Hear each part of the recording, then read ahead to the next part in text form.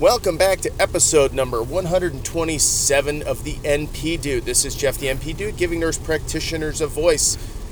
Thank you guys. I want to thank you guys. You guys are awesome. I really appreciate being a part of this community. I really do, because I've been so very silent, and I haven't put in half as much energy as I had been, and the numbers are still growing, and that's all because of you guys. You guys are doing the work. You're doing the heavy lifting, and I appreciate you doing it. You know how you're doing it? You're telling your friends, you're telling colleagues, your classmates, you're telling anybody that'll listen that needs information about the legal side or just the new NP version of what's going on out there and what to expect when you're done with school and some of the issues that you're going to face. And, if I can help someone with one issue, then it's worth it. It really is. If somebody, if I spend 30 minutes on doing a podcast and another 15 or 20 minutes to upload it, and it helps one person out there, awesome. It's fantastic. I'm stuck in my car anyways. I might as well do something useful with it. And I'd rather help somebody out there than sit here and listen to, I listen to a lot of podcasts that I like to listen to, but, another one for me isn't going to, I'd rather help you guys. So I appreciate the help. The other way you guys can help support the show, I want you to like on Facebook, and I want you to share as much as you can on Facebook. Every time you guys do a share of the show and you tell people about it, the topic just explodes, and it quadruples the number of people that see the show. So for every one share, it quadrupled. It's amazing. It's really how people are getting the word out. And so share the show as much as possible on Facebook. And, I don't do Twitter much. I'm there, but, it's just more for me being there than anything else. But, if any platform that you feel is, a good resource for our community, share the word. The other thing you can do is use the Amazon affiliate link. You go to my website, thenpdude.com. If you're a new listener, this is the best way to support the show financially. So what you can do, go to my website, click on the Amazon banner, it takes you to Amazon, do the purchasing you otherwise would have. What does it do? It kicks me a couple percentage of your purchase. I'm still getting daily purchases.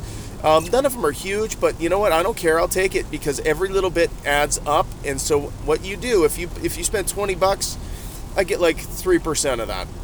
It just depends on what it is. But the percentage, some things I don't get anything, and other things I get 4 or 5%. But so it just really depends on what it is. If you guys are doing like the Amazon specific stuff like the Echo or any other technology that they have, or if you use subscriptions through Amazon, I get a huge number on those. And I've had a couple of them. I was like, holy crap, I can't believe how much money they kick you back. So if you're looking at getting an Amazon type item, go ahead and use the Amazon affiliate link. Great way to support the show financially. The other thing you can do is use the donate button. It's at the bottom of my website. You click that, it uses PayPal. Go ahead and click it. Boom. Takes you right to PayPal. Throw some money at me. I had somebody say, I'm not on PayPal, but I really like your show and I want to support what you're doing. And said, hey, what's your address? And I'm like, I don't know how I feel about that.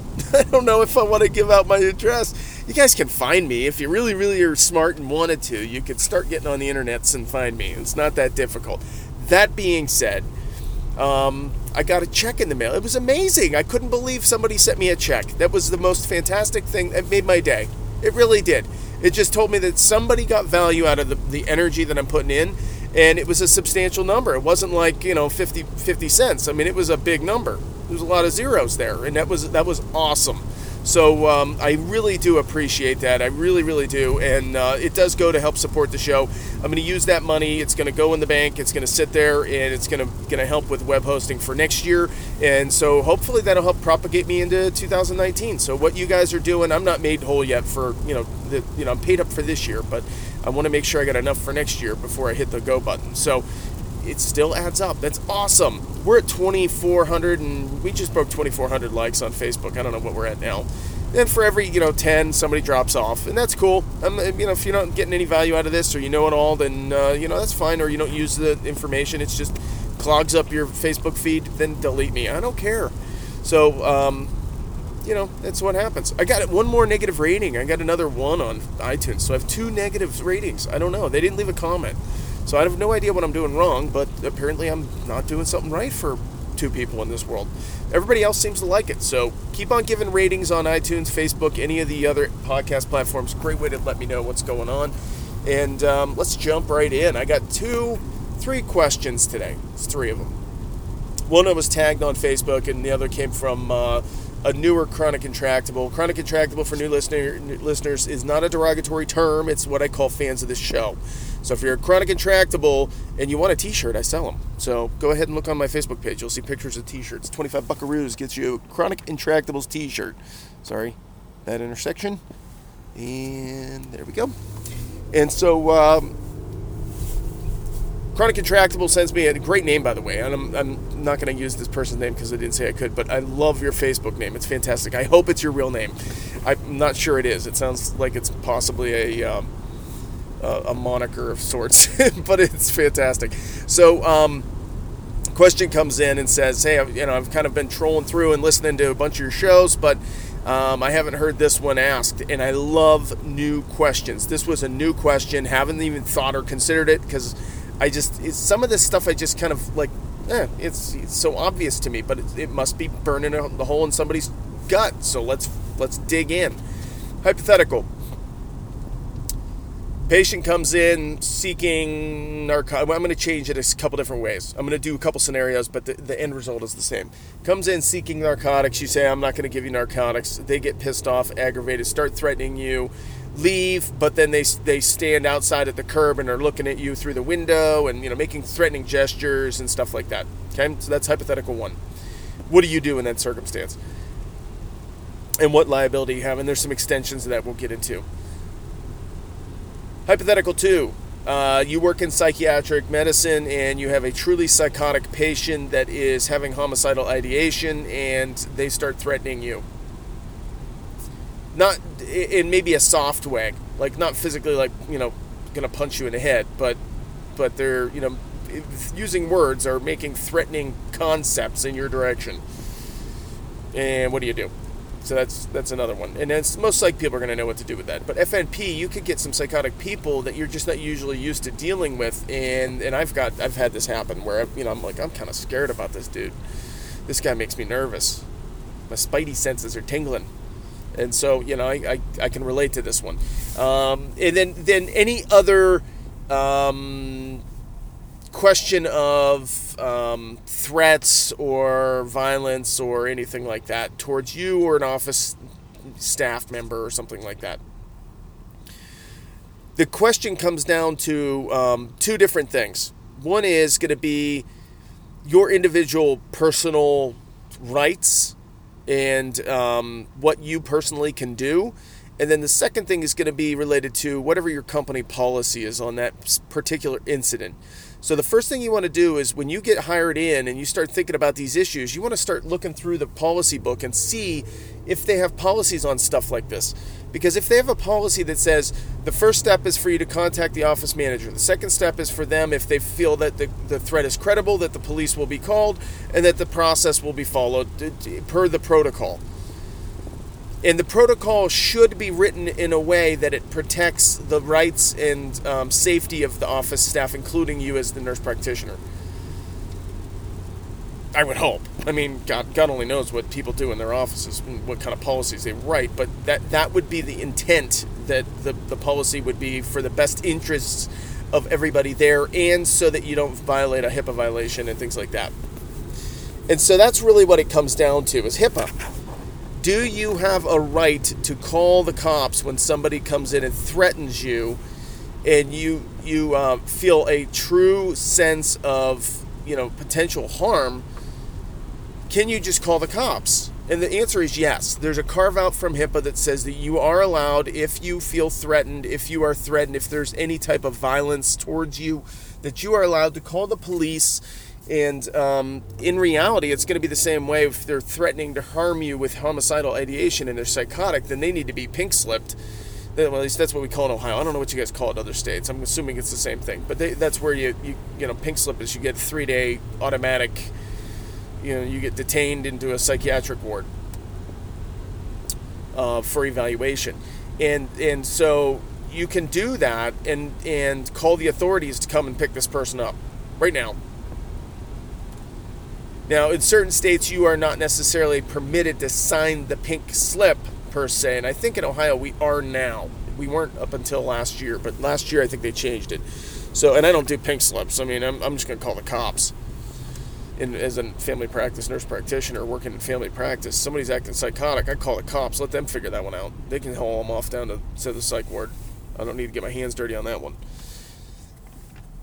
because I'm not going to evaluate them inpatient anyways. But in psych, you might. So what are your rights individually? You are permitted to call the police anytime you feel threatened. Now, if you violate the policies and you skip over things in your office without justification for it, like say your office manager's out on vacation and you can't notify them, and you make the executive decision, quote unquote, to just call the cops, and it was the bad call, well, can they fire you? Yeah, they can. But, if you've reasonably tried to follow the protocol and documented that you tried to follow the protocol, then you should be pretty safe. If you're calling the cops to come and pick somebody up because they're threatening you, you document the shit out of it. Here's exactly in quotes what they said to me. Patient made threatening gestures towards staff member.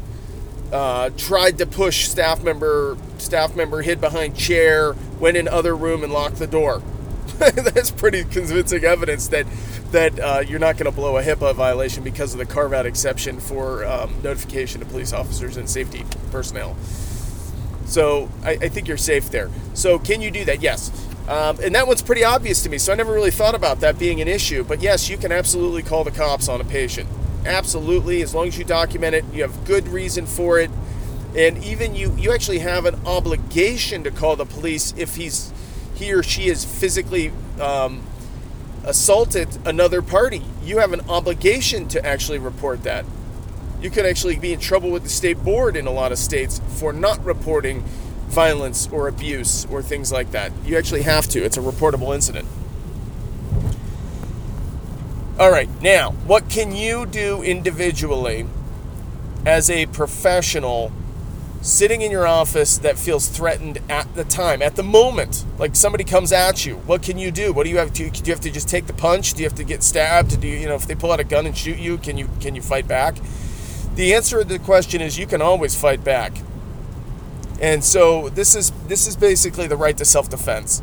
And it's different in different states, and it's different with respect to whether your company has a policy on it or not. Now, if again, there's two different questions here. It's what's the company's policy about, can you carry a concealed gun? And I have a concealed carry license in Ohio. I'm cool with it. So if you were allowed to carry and you want to carry a gun, I could care less. As long as you're trained and you know how to use it and you practice with it and you use safe judgment with it, the safest place my gun is on my hip. As soon as it's not on my hip, it's not safe, in my opinion, because somebody else can get to it. It's in my safe, but otherwise it's on my hip. I'm not allowed to carry a gun per my office protocol. But if there was no office protocol, I might carry my gun. I mean, there's some shady-ass people that come into my office, and every now and then I'm like, I kind of wish I had my gun on me.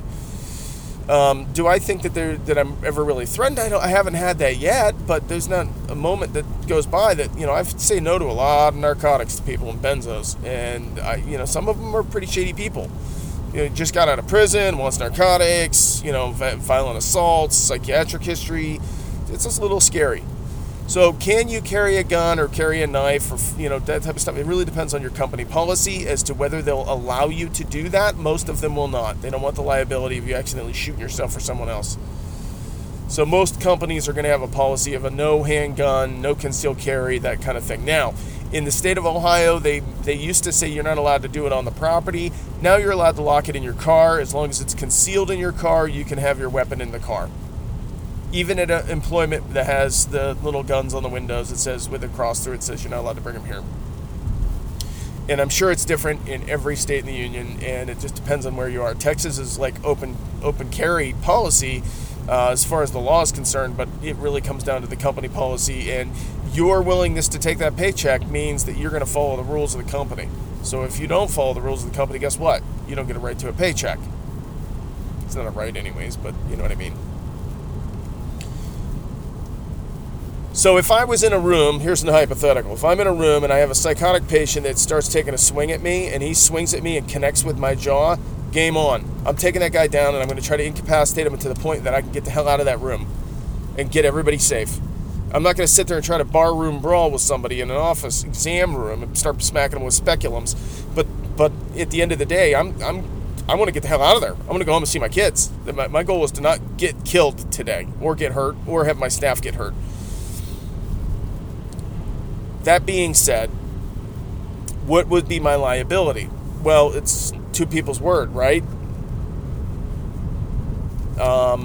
It comes down to credibility.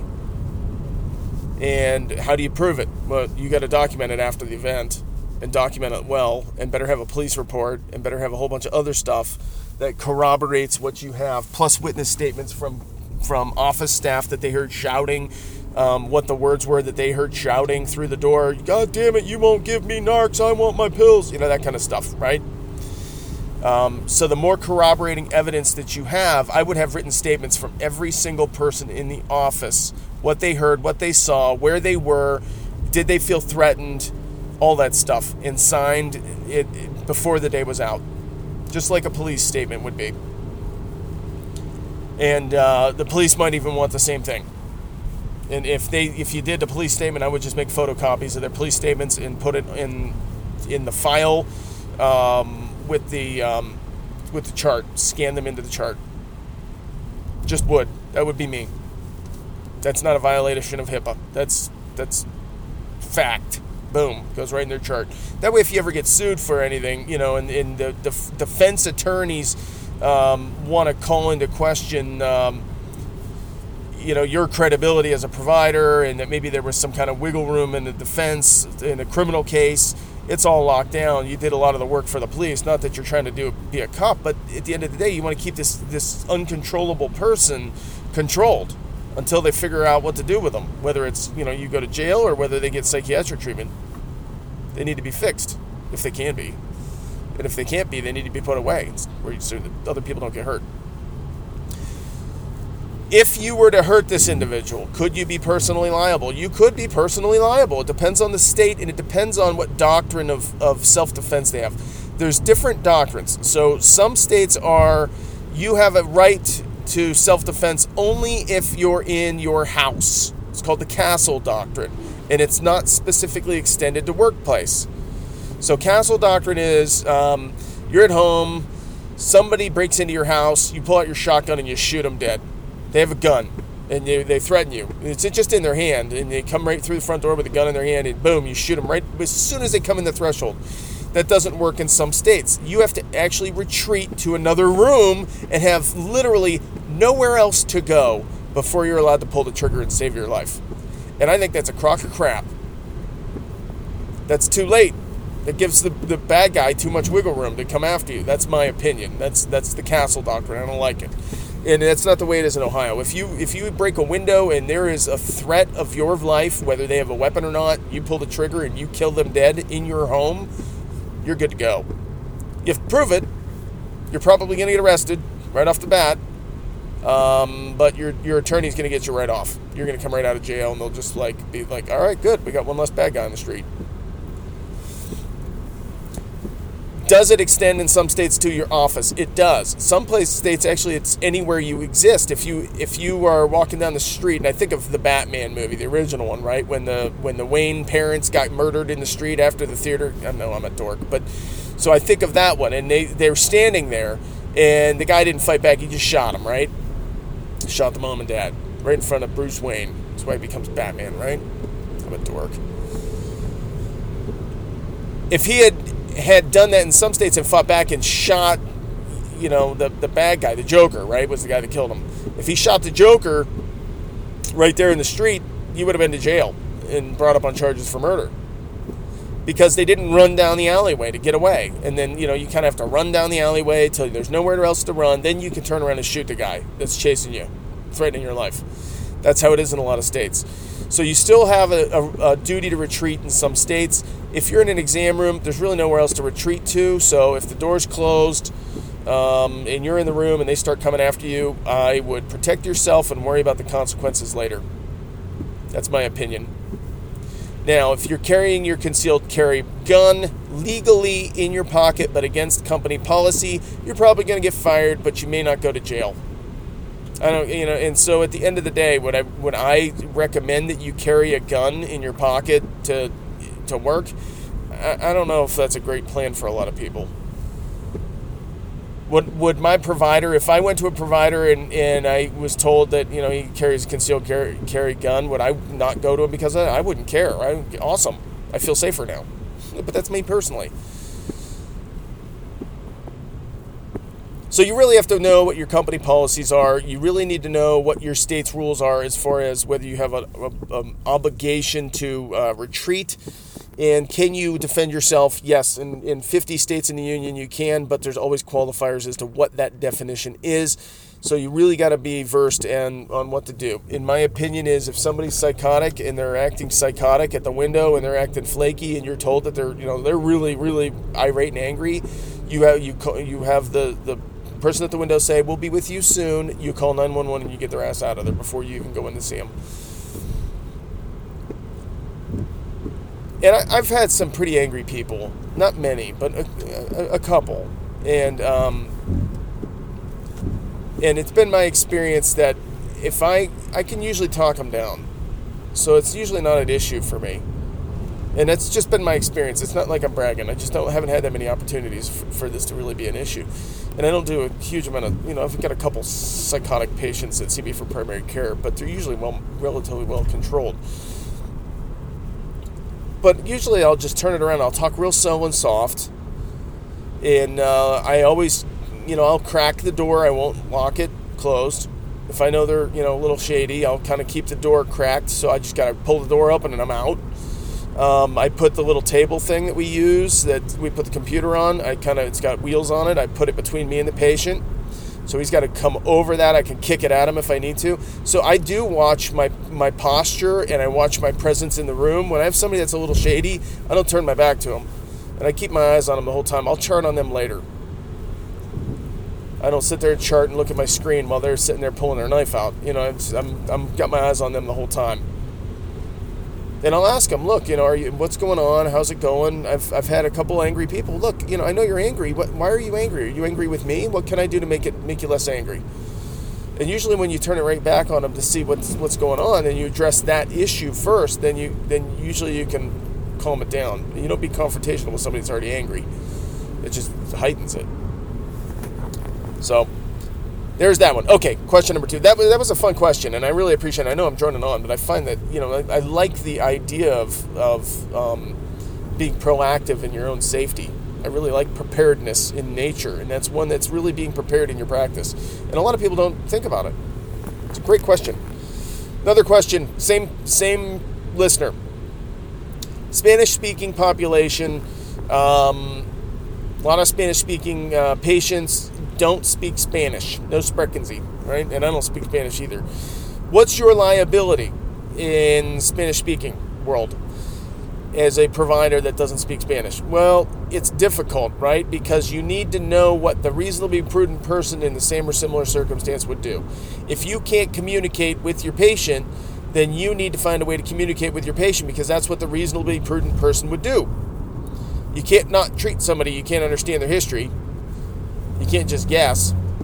I mean, you can, but that's not what a reasonably prudent person would do. So it goes back to the same old tort liability, malpractice liability analysis that I do all the time. It's the same analysis over and over again. What would the reasonably prudent person in the same or similar circumstance do? And that's the standard of care. Did you breach that? So if it requires you to find to use the little telephone things, or to use Google Translate, or use some kind of tool that allows you, whether it's some family member that's a trusted family member that can translate for you, those are all options, in my opinion, that a reasonably prudent person would use. The other thing is that I see a lot of times people say, oh no, you have to get a translator, or you're in trouble. You're not allowed to not have a translator. And I sit there and say, no, that's not true.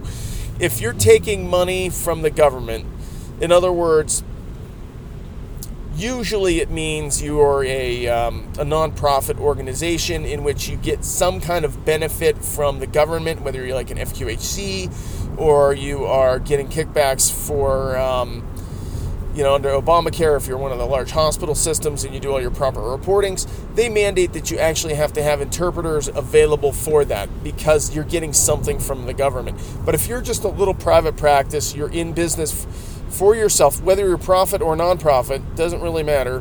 Maybe nonprofit might get a hiccup, but for profit, for sure, you don't have to get a translator. You don't have to hire a translator. You don't have to pay for the phone service thing where you on one phone, them on the other, and they say something, it translates, and it comes through the other earpiece. You don't necessarily have to do that. There's no obligation to do that. There's no legal standard that says you have to do that. It really comes down to your malpractice liability question. So at the end of the day, it doesn't really matter because you have to do what's right for your patient. If it means that you need to learn a little less Spanish, then you have to get some Spanish in your system.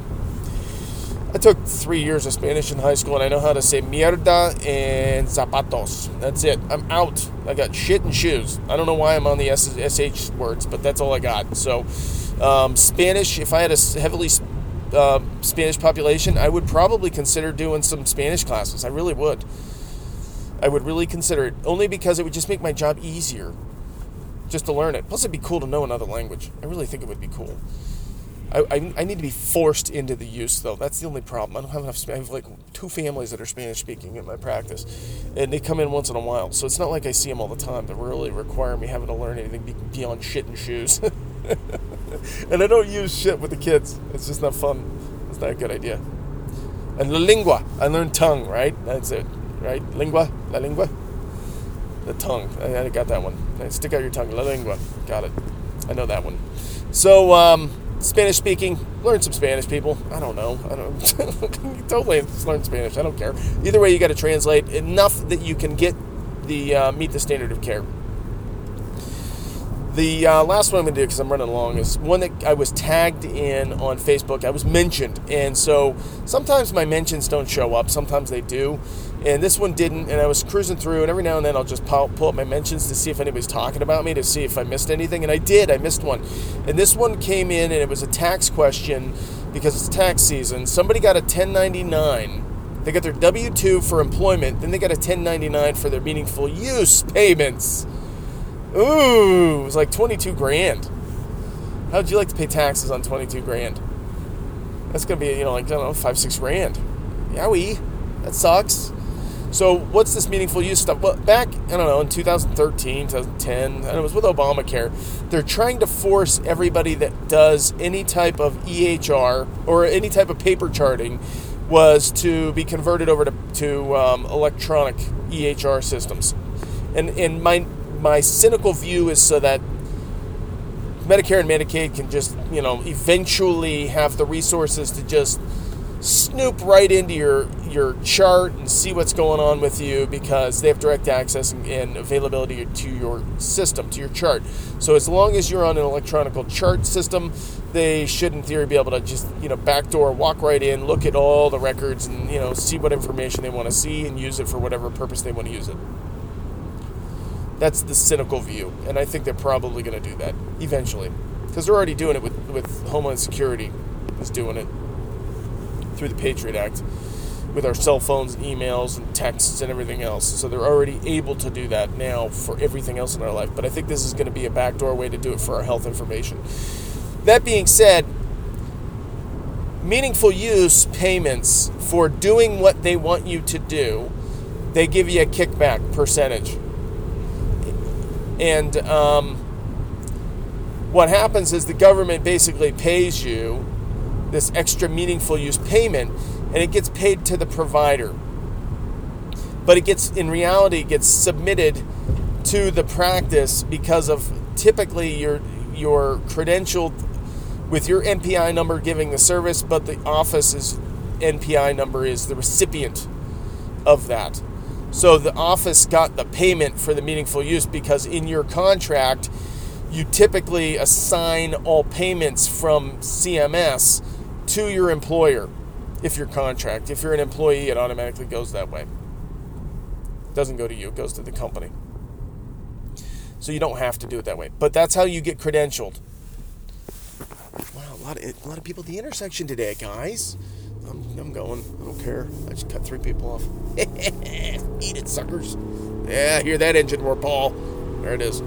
So, so your meaningful use stuff gives you some money to kick back to the company. Now, the way that gets reported, it's taxable. It's absolutely 100% taxable. It's income under Section 61A of the IRS code. Google it if you want. If you don't trust me. Section 61. At least it was 15 years ago when I was in law school. It's amazing I can remember section numbers. But I do. That's one that was pounded into my brain. So that's taxable income, okay, as a payment. That being said, the government gives you this payment back, and then in theory you get a 1099 for it. Or in a 1099, here's a good point to talk about 1099s. 1099 is just a generic form that anybody can give anybody that says that I gave you money and I am reporting to the government that I'm writing this off on my taxes. So let's do an example here, and this is a good side shoot. Let's say, for example, I am hired as a contract NP, just contract, not a contract employee, and I give services to this company, and for, let's say, $200,000 for the year. And at the end of the year, they give me a 1099 form that says, here's your 1099 for all the payments total that we gave you of $200,000. What you do with your $200,000 is up to you, whether it's buying health insurance, life insurance, your liability policy, whether you pay your taxes. They don't care. That's why it's nice having a 1099 employee. You just write them a big fat check, and there's the total, and here's what we're writing off and reporting to the government that we're writing off as an expense to our business. That's what the 1099 is intended for, is to show that you're writing it off as an expense to the business. Okay? So I saw one person in that comment say, oh, you need to give your employer a 1099. And I'm like, no, you don't. No, you don't. Because you're not writing it off. You never received it. Here was the hypothetical. You're working, you're doing your job, you get your W-2 at the end of the year, and attached with it is a 1099 for this meaningful use payment that never came to you. You never received any money for this, period.